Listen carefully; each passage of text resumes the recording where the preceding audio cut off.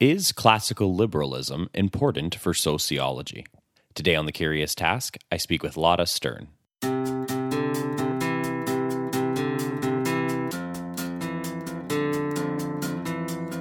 Welcome to The Curious Task from the Institute for Liberal Studies, where we explore economics, politics, philosophy, and other ideas from a classical liberal perspective. I'm Alex Aragona, your host, and today I'm speaking with Lotta Stern. Lotta is the professor of sociology in the Department of Sociology at Stockholm University. She was also the deputy head of the department previously. Her research deals mostly with labor market issues, and her research activities are part of the Ratio Institute's labor market program. Her specific focuses, such as elites in the labor market, resulted in her co-authoring a book called Elites in Sweden. She's also interested in what the classical liberal tradition can bring to sociology and vice versa. That is what will form the basis of most of our discussion today. Lotta, welcome to The Curious Task. Thank you so much. It's a pleasure to be here. And it's great to have you on. So we frame each of our episodes around a question and go wherever the answers and conversation takes us. Our question today is classical liberalism important for sociology? So I'd like to start with sort of the basics, which is, you say that sociology can use a lot more classical liberalism. That's a general point you make, and we'll get into all the specifics, but can you explain what the logical implication of that is first, which is that classical liberalism is absent from sociology, or at least a lot more absent than it could be. So let's talk about that for a second. Yeah, I think that, I've done a bunch of studies about policy views and politics of academics over the years. And I think that one of the strongest findings is that there are basically no sort of called non-left sociologists out there. And of course, that is a problem for a subject or a discipline who is interested in understanding society. That means you kind of exclude half of the intuitions of the population from a discipline. This in itself should raise some concerns about the discipline itself.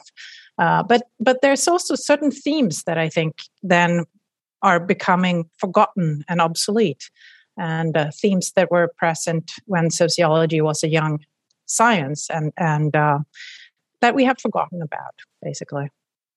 I think in one of your presentations, I saw that you did a Google Scholar search for classical liberalism related to sociology. And I think in one of the searches, the way you framed it, I think only your article came up with your co-author. Indeed. Yeah, I did a Google search with, quotes around classical liberal sociology. Right. And I got, the first time I did it was, I think, in 2015 or so. Then I got one hit. And then a couple of years later, it was doubled. So I was very excited. 100% increase. It was never just hurts. the way of, but it was just the simple kind of task to sort of explore that. And, I contrasted it with doing a similar search with Marxist sociology in quotes and got over 3,000 hits or so. So, it is not really balanced, to say the least. Right. And we'll get more into that in a second. But I just want to drill a little bit deeper on the first question, which is basically that, okay, if classical liberalism is sort of absent from the at least these views are absent from the field of sociology, is at least underrepresented for sure. There obviously was a bit of a history to this. And what I gathered from some of your writing on the subject, as well as some of your presentations that I've seen, that if classical liberalism is presented as part of the history of sociology, that is, if it's even given a nod, it's often presented as a stepping stone, but no longer relevant. Now, for those completely unfamiliar with that, can you just tease that out a bit? What do you mean that It's sort of presented as something that is from the past, but no longer relevant, but it's kind of there? Well, it was just one of the themes from my undergraduate sociology that, you start going back in time and you, of course, sociology often focus on the industrialization and how societies have changed since modernity and so on. And so you start off saying like, oh yeah, there was Adam Smith and sort of the classical liberals, tradition that was kind of part of this move towards modernity. And then came Marxist and the socialist movement. And then, there were the power struggles, the capitalism sucks, and et cetera. And then, you got social democracy. And end of history, this is kind of the new way of thinking about society. And so I often hear this kind of trajectory where it's described as some sort of natural evolution where, now we've found, the path, so to speak, and in terms of how to think about the society. And now it's social democracy that's like the ruling ideas. And if you're classically liberally inclined, that story doesn't really ring true. We still have liberal political parties, even in Sweden. And, so there's a whole tradition that still sort of exists. And it's kind of neglected when you talk about in those terms, I think. And that is a problem itself. We're not educating our students well in that sense.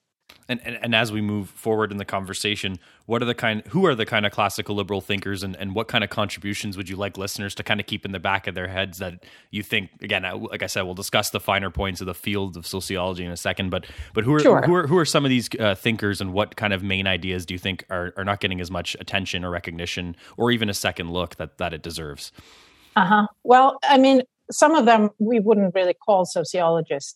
Or rather, let's rephrase that. I would say that some of those guys wouldn't call themselves sociologists because they predate sociology as a discipline. But people like Adam Smith, and in particular in the theory of moral sentiment, has a lot of sociological intuition. Alexis de Tocqueville is like a wonderful sociologist. He is, every time I read him, I get like so enthusiastic about his thinking and how sophisticated he is in his analysis of society. But then there's William Graham Sumner, was an early American sociologist who had classical liberal leanings. Herbert Spencer, of course, called himself a sociologist and was a classical liberal. Edward Shields is another American sociologist. Hans Zetterberg is a Swedish sociologist who had liberal. All these guys exist there. They worked in sociology. They made contributions, but we don't really talk about them much at all in presenting the historic history of sociology or the doctrine. And you can, of course, also there include Max Weber, who was a liberal politician and one of the founding fathers of sociology. So, there is a tradition. The tradition is long, it's standing, and it's an important tradition, I feel. And it's kind of neglected and forgotten. And in some of your writings and presentations, you also get into your thoughts on why this tradition or some of these figures who might have a lot to still say, and their work might really speak to some of the problems we're trying to solve today or think about in sociology. Why do you think their appeal or influence has waned? Well, there are certain specifics. The sort of evolutionary view of like, first there was liberalism, then there was Marxism, and now it's social democracy is part of that, because that sort of de-emphasized the liberal tradition as some sort of historical anecdote that's no longer relevant. But then there's also people like Herbert Spencer, who is often put aside as a social Darwinist. And I think one could justly say, unrightfully so. It's sort of a smear campaign. And if you really read, there's been a lot of debate about this, of course, and there are defenders of Spencer who says, it's wrong. He was not a social Darwinist. It's not like he claimed that people should just, be dying in the streets because that would make society better. He was talking about behaviors. He was talking about mores. He was talking about things that, you as an individual can change, and how, a free society can, contribute towards actually bettering social norms and mores and hence create a better society. Right. And back on that social Darwinism point. So you that is a note I actually had here, which is great. So yeah, like this idea that, the accusations of social Darwinism. So did this just sort of spread from one figure or a couple figures for basically people to think, these classical liberals, they're a bunch of individualist social Darwinists. They don't have anything to contribute when it comes to the idea of how we operate as a society. Is that sort of one of the seeds as to why maybe the tradition started to wane in popularity when it came to the development of sociology? I think that it was important. It was certainly a campaign that worked against Sumner being recognized as a thoughtful sociologist, because also he was sort of put in the social Darwinist corner. So I do think that that had something to do with the waning popularity in the U.S. In particular. And one that I really want to ask you about today, I was looking forward to it because I saw it on one of your slides. You simply said, and I know in your presentation you actually spoke to this, so it wasn't on the slides, but the title was basically, and then the 1960s and 1970s happened. So why don't you take me and our listeners through what happened, even if it's a long story. I think there's obviously a lot to unpack here if I'm intrigued by just the one sentence on the slide. Well, I do think that there was, it's sometimes we talk about the zeitgeist, right? And it just so happens that the 1960s and 70s was an era of sort of protest movements. Mass democracy had a very strong sense, and basically anti-capitalist mentalities were spreading across the world, and there was a lot of issues and surrounding that, and it just so happens that it's sort of the same time where sociology really became a big subject. And so a lot of the people who came into sociology at that time were, 1960s hippies and kind of left-wing leaning professors. And of course, that made an impact on the teachings of sociology. It made an impact on the research of sociology. And that reinforced this whole process of actually making sociology a very left-leaning discipline, I think. And so, yeah, the 1960s and 70s did happen. And it also happened when sociology really got off the ground as a discipline. And I think that shaped sort of the sometimes we talk about things being path dependent. So this is one of these things that, one episode kind of changed the path that sociology got put on. So, that would be my short story on the 60s and 70s. No, that makes a lot of sense. So I guess your claim ultimately is that as the profession and the field itself was developing, some of the key people developing it, the personnel in that field sort of were naturally sorted as to be more, as you said, more left-leaning people, perhaps people more interested in the sociology discussions around Marx or whatever the case may be. But ultimately the field was shaped by people that were of a certain leaning, I guess, is the claim. Yeah, I mean, in the 60s in sociology, Marx was like the key figure. Right. And a lot of the thinking was around conflict theory and those kinds of ideas. And I do think that it has kind of had a long-lasting influence on the discipline itself and how it evolved since then. Right. And I suppose it's one thing as well for people to sort of sort themselves into a group of their peers that, think and reinforce their own approaches a certain way, but I suppose that would also have sort of like a gatekeeping effect on the field as well too, right? People interested perhaps in a career in this area might be careful what they're saying at certain points in time or whatever the case may be. And then this happens in many fields, by the way, many professions. Of course. But yes, obviously this would be an effect here too, I would think. Of course. And then the students start self-selecting into the field according to political views. And then the process kind of continues and becomes self-reinforcing. And, today when we look at sociology there, and in particular in the US, there's actually not a lot of there's not a lot of heterogeneity in political outlook. Right, exactly. And actually that leads me right to the next question. I think we provided a lot of great context so far. So now we'll get into more of, sociology as a field into itself and what classical liberalism can contribute to that it might not have been so far. But I want to ask the obvious softball question. Obviously, I don't even believe this myself, but someone might say, okay, great. This is all interesting. Let's take everything Lotta says, at its word. Why should we even care if a certain field or profession is dominated by a certain way of thinking? Like, what's the problem with that? What do you see as the main issue? Well, of course, as a sociologist myself, I think that it makes the discipline poorer.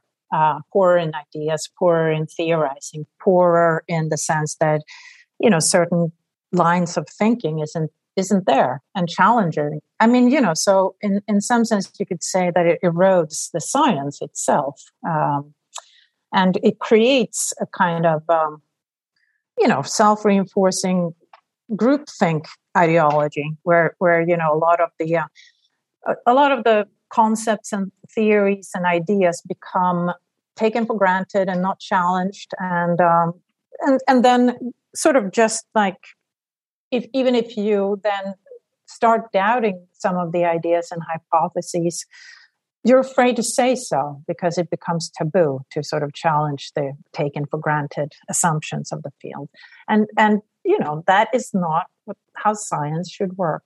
I mean, science should have now I'm sounding kind of pretentious perhaps, but it's all about ideas. It's all about exploring and it's all about challenging taken for grantedness. I mean, that's what we teach our students, right? Critical thinking is important. Offering a wide variety of perspectives is important, and so on. So, it is not, it deteriorates the quality of the discipline itself in the long run. Right. And of course, someone might flippantly say, well, I mean, obviously the problem isn't that, no one's allowing certain arguments to be made. It's really just about you need to present your arguments better. Maybe people need to do harder work. But you actually back this up in some of the things you've written and present with some case studies that, that this field, based on all the context we've talked about, can actually be pretty gatekeeperish when it comes to even people even starting to question a certain either methodology or assumption. It's not to say they've even submitted a paper that came to certain conclusions. Of course, that does happen, and it gets scrutinized. You're saying even sometimes right out of the gate, if someone wants to bring up a sort of challenge to a fundamental, it's even met with a lot of pushback. I think that's true. I mean, of course I don't know what the situation everywhere and in all disciplinary, but I do think from my own experience that it's very hard to challenge a status quo. I mean, you become unpopular and you rather not.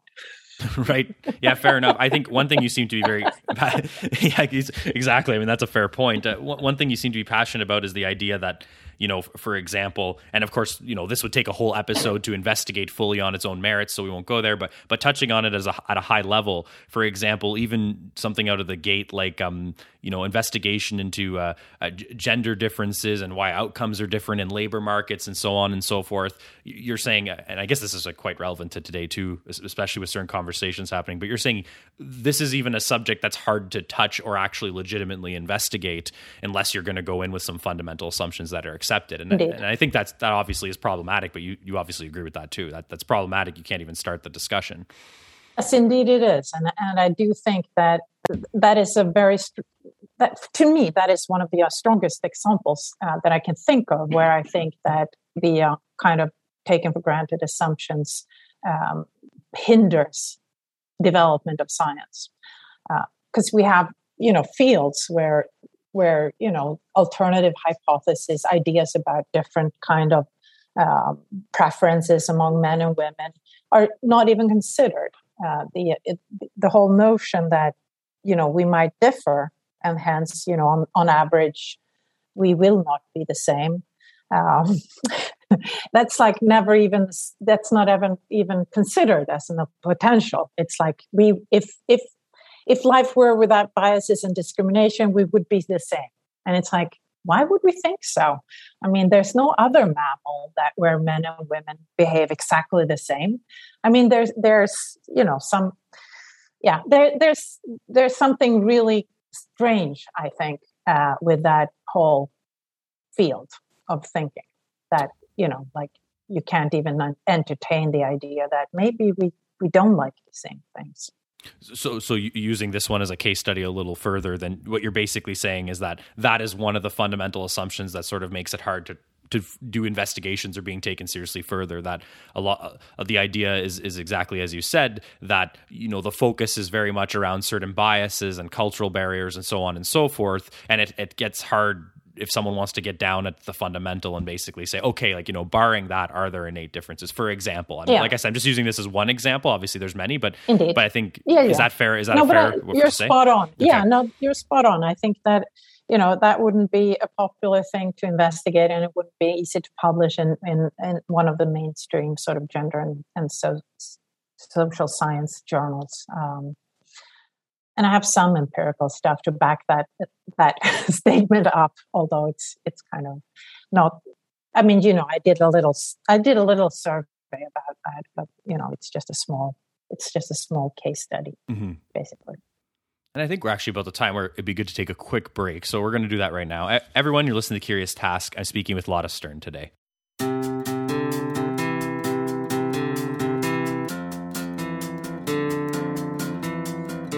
The Curious Task is a podcast from the Institute for Liberal Studies.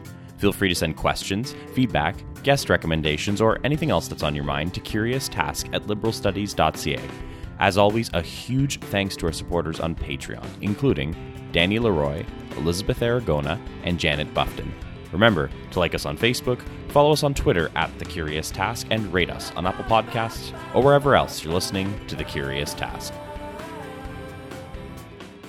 Welcome back, everyone. You're listening to Curious Task. I'm speaking with Lotta Stern today. So, Lotta, I think the first half was great. We provided a lot of context for the discussion. One thing I wanted to jump deeper into now, since we've established that there might be classical liberal thinkers, concepts, or even just, you know, classical liberal ideas forming the basis of, you know, further questions that could be asked that, you know, and these things are underdeveloped or underrepresented. I want to get into some specifics about what we think could be brought to sociology with more classical liberal foundations. And I have a list here that we can go through. So just to kick us off, for example, one of the areas you think is underdeveloped is the concept of voluntary versus coercive action in sociology, even just to, you know, making the distinction between these two concepts. So can you tease that out for people and let them know what you're thinking there? Well, you know, one of the most sort of classic notions in a lot of the classical liberal literature, including Adam Smith and de Tocqueville and others, is the notion of separating between voluntary and coercive action, or coerced action, I guess. And, you know, the ultimate coercer is, of course, the state or government that can, you know, legislate or in other ways kind of force us to do things that we otherwise wouldn't do. And of course, this is a necessary thing for any society. I mean, we do need law and order for society to work, right? So the rule of law is not, you know, something that I would say like, oh, get rid of that. But when we're talking about social interventions of different kinds or social problems of various matters, you know, we never talk about how voluntary action could help to, you know, help solve these issues. And I think that the failing here is that, you know, voluntary action has a lot of good sides. It creates social capital, things that sociologists, you know, are good at and care about and theorize around. You know, voluntary action is important to create social solidarity. It is how we often learn our mores and norms. And so, you know, starting from, you know, the family and the context of the family, going out to the neighborhood, going out even wider and sort of thinking about voluntary organizations or what have you. Those are also organizations that can solve social problems. But that's never sort of entertained as an alternative to government intervention. And so, you know, asking the state to solve our social issues or thinking that government should interfere and regulate human behavior so that we solve our social problems. And I do think and now I'm rambling a little bit, but excuse me. No, that's okay. Please continue. And I do think that there is something in that trade-off. I mean, there is something when we do not consider any alternative to government intervention to solve social problems, that we're missing out. And I do think that is an intuition that classical liberal thinkers, going back to Tocqueville, going back to Adam Smith, understood that, if you governmentalize all social affairs, people are going to end up not being good at taking responsibility. Social norms are going to deteriorate. And you're not going to build this kind of mutual, solidarity in society. And, there's evidence of that emerging everywhere today. I mean, you can point to Robert Putnam's The Bowling Alone as one of those examples of the problems when it becomes related to issues like social trust. And so, there's a whole facet of society that isn't explored. I'm not saying that voluntary associations and voluntary action can solve all social problems, or that, that would be some kind of utopian society or anything. I'm just saying that the only, by not distinguishing between sort of the voluntary and the coerced, we lose out on thinking about trade-offs and like, where would it be possible for voluntary to benefit society better? I mean, after all, we all know that, market processes, i.e. voluntary action, if I may say so, things that are going on outside of government is better at innovation. It is better at coming up with new ideas. It is better at satisfying customers.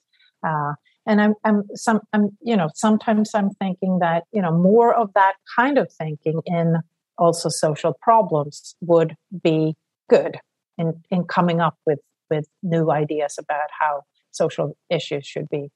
Right.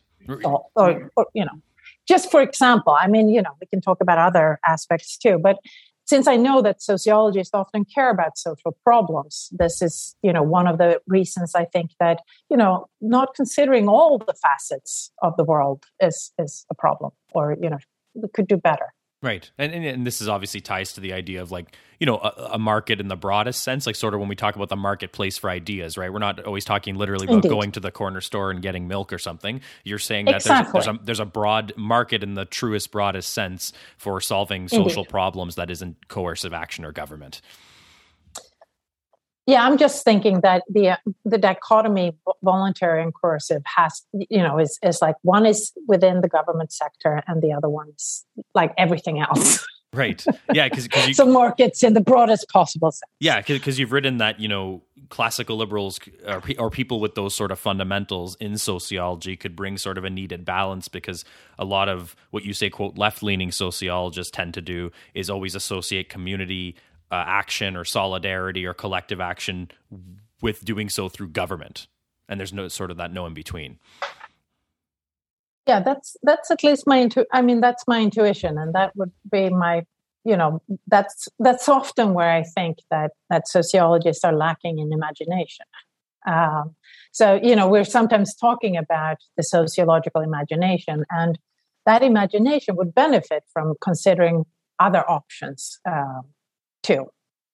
Not instead necessarily, but too. I mean, think, we could benefit from thinking more like economists in that sense, and think about the trade-offs and think about, alternative ways of doing things and what those would entail. Right. Not just talking about how markets fail the poor, and just sometimes think about how governments fail the poor, or, just more of a balance of the two. Right. And on that note about that balance and what kind of ideas classical liberals can come to the table, one I found very interesting too that I noted here was the idea that classical liberals might be able to contribute some ideas to the idea of how there's a relationship between commerce and markets and the market in the broadest sense, but also with communities. That is to say that sociologists often tend to think of these things perhaps as separate or segregated. You have a commercial life over here and a community life over here, but you're saying there's a lot to be said for the interplay between the two and what markets bring to communities, and also vice versa as well. I thought that was a very interesting point. Yeah. Mm-hmm. Yeah. No, I think that's correct. And humans are good at dichotomizing things, right? So we have markets, we have government, we have voluntary, we have coercion. But of course, in real life, these things are not separate at all. Your local grocery store can contribute by supporting a basketball team, or there's all kinds of interplay here between these different spheres of civil society, if you want, and I think that the term civil society is interesting in that sense, because in my view, it includes the market.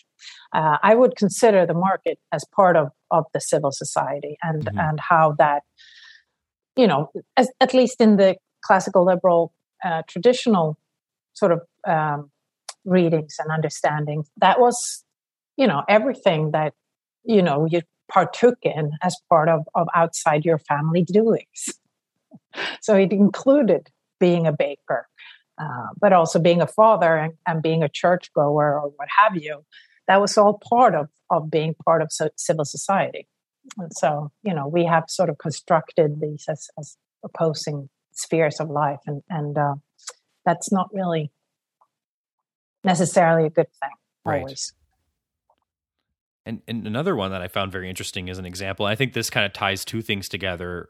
One, what classical liberal fundamentals and thinking might bring to sociology, but two, what sociology can bring to the table in general through that. So I like this one a lot.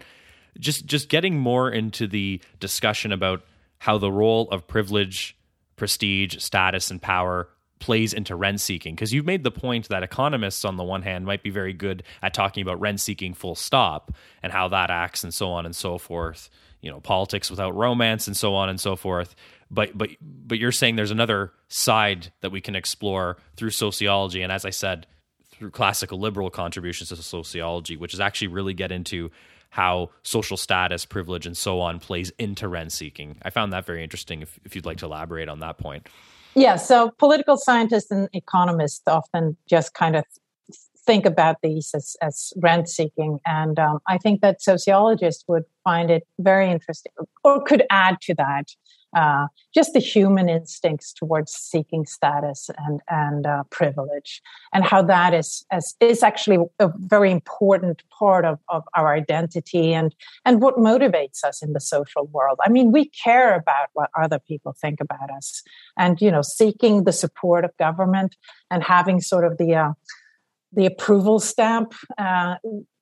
We could add some of the kind of softer issues that surrounds mechanism towards rent seeking, and why that is so prevalent in government, like in governmentalized societies, why the government is so important to us. Mm-hmm.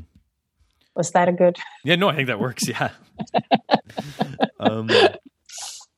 And one of the last points here, I think, tying into how classical liberalism can contribute to the field, I like you kind of termed it, if I recall correctly, as sort of like the sociology of statism. So you think that there's a lot to be said for, hey, if classical liberals are interested in things like rent seeking and government failure and so on and so forth, there is sort of a sociology around that. It's not just always pure economic incentive, if you will. So there's a lot of things. Like I said, I have already mentioned groupthink. You mentioned indoctrination, preference falsification, conformity, obedience. There's so many sociological concepts that we can actually apply to the idea of statism, which classical liberals are so interested in, but often just come from an economic or a poli-sci approach. Indeed, I do think that statism is, of course, sort of a pejorative, I think is the English word. I mean, it's sort of the love of the state, I guess, or like the ever expansion of that, or I don't know how to really define it. But I do think that there is a lot to be said for bringing. I mean, think about what sociologists are good at. We're good at understanding the social aspects of being a human being. So we understand culture, we understand how social norms come about, we understand why it's important to be part of a group, and why we seek social belonging, and all those kind of things that economics isn't really good at understanding, because they have often a rudimentary view of human beings as being mere rent-seeking or interested in material benefits or interested mostly in themselves. So if you think about what sociology could bring to our understanding of stuff like statism, is this whole ammunition of cultures, norms, approval seeking, collective identity. Like, why do we think so much? Why do we want to belong to something that's so big and grandiose? And why do we feel like that's a good thing to be part of? And we're primitive animals in some kind of evolutionary sense. And if you start thinking about it, this modern world, with its emphasis on individual choice and individual action, is very unnatural to us. And I think that the yearning for statism, or the yearning of the collective, is kind of something that a classical liberal sociology could bring to understand why we see it everywhere, and why instead of just thinking of it in terms of rent seeking, I think that there's a whole story that we can tell about the way modern societies work that it remains to be told and explored and investigated and sort of imagined, I guess. Right. And my next question actually, I think, ties nicely into what you're saying there. I think you've already answered part of it, frankly, which is awesome. But I would be nice to go a little further, which is, so I think it's fortunate and unfortunate. There's positives and negatives on each side, that a lot of people who might come from a classical liberal perspective or very interested in the liberal tradition often end up finding themselves, especially in North America, in the field of economics. There's many hubs for that sort of thing. Stretching it would be perhaps political theory, but that's the kind of milieu these people find themselves in. What would you say to somebody about sociology in general if they're coming from the idea that, I want to do what I want to do in my field, but I really want to tie this also into my passion for the liberal tradition? I find myself a liberal person. Is it just as you were saying, that there are indeed ways to explore and marry the two? Or what would you say to somebody who might be on the fence about that? Sure. No, I do think that there is definitely a tradition worth reviving, and I'm actually working on a book project together with an American sociologist, Fabio Rojas of Indiana University, and it's going to be called something along the lines of freedom, sort of something classical liberal sociology. I forget the title now. And of course, it remains to be written. So this is a book project that we're instigating.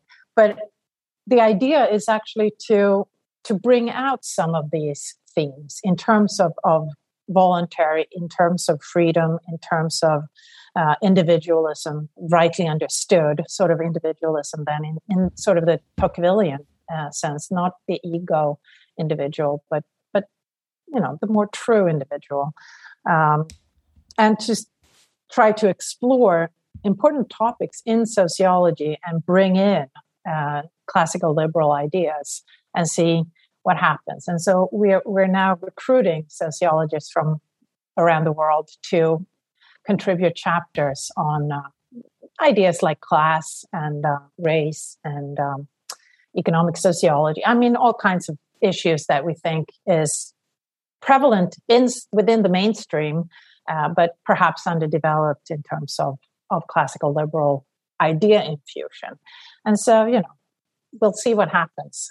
But it's a very exciting project to me. And I think that it's going to be fantastic materializes. Yeah, no, for sure. It's been long in the making. Yeah, and I was going to say, we actually have had Fabio on before on a different topic. Oh, really? So Okay. now we've had you on. So when that book comes out, we should have both of you on. I think that'd be very cool. Yeah, I'm actually talking to Fabio later tonight about the prospects, so that's going to be fun. Oh, great. Yeah, tell him we said hi. I will. Yes, Awesome. for sure. So ultimately, you think, there is no fundamental tension between someone coming from a classical liberal perspective or someone with those fundamentals in sociology. As a matter of fact, you think they work very good in parallel. I do. You could say that today it would be a tension because so much of the field is not leaning that way. But if you really start from, the fundamentals of what sociology is about, there's really nothing inherently anti-classical liberal in the discipline. I mean, we care about stuff that, economists not always care about. And I think that there's a whole tradition that we can re-explore that would be extremely exciting to delve into. I think that's a good time to move us to our formal wrap up. So I'm gonna do so right now. So Lotta, in each episode, I want to make sure that the guest ultimately has the last word to put a finer point on the conversation and bring everything full circle. So let me ask you, what do you ultimately hope are the main takeaways for someone listening to here on whether classical liberalism is important for sociology? In other words, if you just wanted everyone to take away one or two or just a handful of things, if anything, from everything we've talked about, what would those takeaways be? I think the takeaway would be that sociology is a fantastic discipline dealing with really, really interesting things about what it means to be an individual in a modern society, or for that matter, in a pre-modern society. And by lifting in ideas of freedom, of individualism, rightly understood, and the distinction perhaps between voluntary and coercive, I think there is so much to be done and understood and explored. And I welcome anyone interested to the field. Very nice. I think we'll leave it there. Lotta Stern, thank you very much for joining me on The Curious Task today. Thank you so much for having me.